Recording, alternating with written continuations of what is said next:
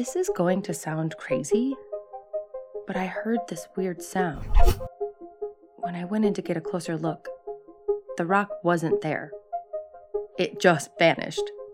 I thought my mind was playing tricks on me, but I tested it. I tossed in another rock, and it disappeared.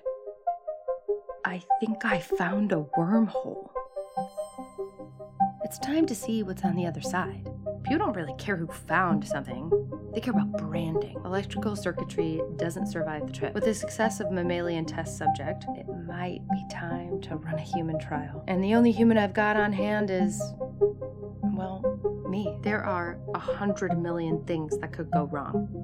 My body could disintegrate, or explode, or both. Or I could become the first person in history to safely pass through a wormhole. Radiation levels are not dropping. Oh God, like pieces of us were being plucked off one atom at a time. We went from 200 grasshoppers to 0 in a matter of minutes. Vanished from existence. The twins destroyed each other like bowling balls thrust together at the speed of light. I woke up blind this morning. We should have been more careful. I should have been more careful. I always thought I was going to do something great. Be great. They would write about me in history books, and people would see my name and think of my achievements. None of that happened. The only person who knows what I did is you.